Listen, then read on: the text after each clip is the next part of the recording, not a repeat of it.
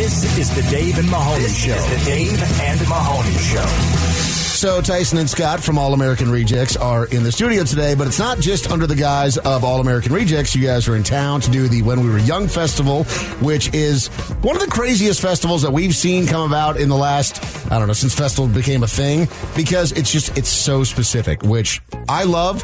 When these tickets went on sale, people freaked out. As one of the bands on When We Were Young, how did that conversation come up? And when they started to roll out this insane lineup of all these bands that, you know, were the biggest thing in the world 15, 20 years ago, and the nostalgia effect, I haven't seen people freak out for a festival like this in the past 10 years. But what was it like for you guys?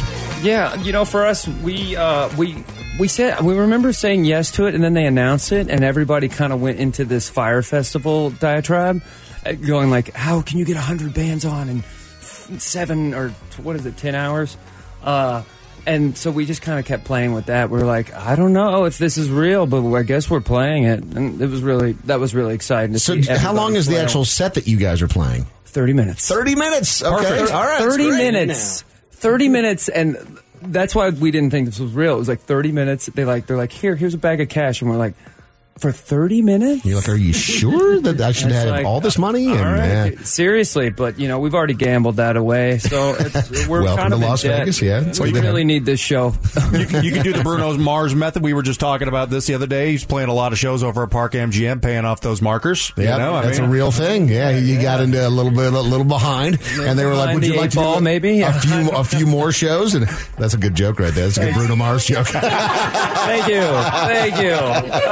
Bruno, bless his heart. Press his little milk mustache. So you guys doing a 30-minute show, and as far as the festival itself, is this one of these annoying festivals where everyone's asking you for tickets and you're like, guys, I really can't? Yes. Yeah. All the most random people have been hitting me up for tickets, for sure. Who is the most random? The most random. Bruno Mars. Yeah. Bruno Mars.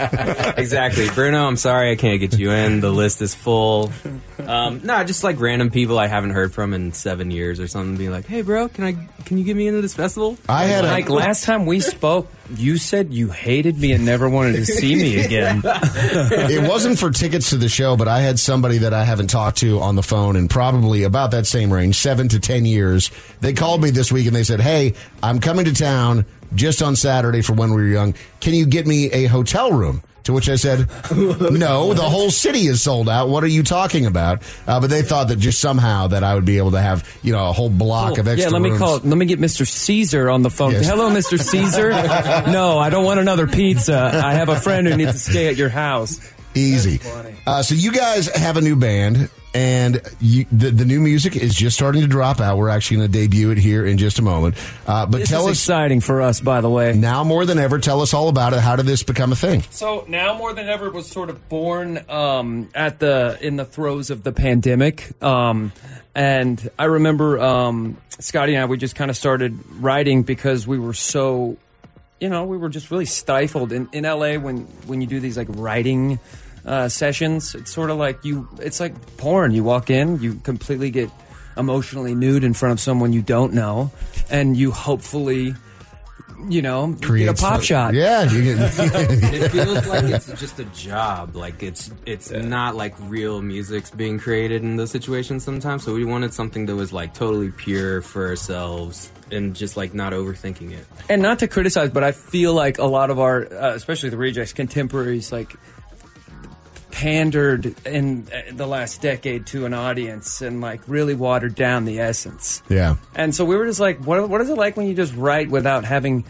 everybody write your songs for you? Because that's sort of the archetype right now. A lot of people are like, there's 10 writers on songs for like rock bands, where that used to be like a totally hip hop exclusive You thing. never do that, yeah. No. Yeah. So yeah, the landscape's changed, and we're like, let's just write some songs because we like to do it. And I was up at the Madonna Inn. My wife and I, we were having a really nice little mushroom experience, and I came up with the now more than ever. And Wait, so you were tripping balls is when you came up with this band? No, tripping balls sounds That sounds dirty. adolescent, filthy. Having Two adults in a themed hotel room, having an elevated experience on mushrooms. Expanding your horizons. touching divinity. Yeah. Yes.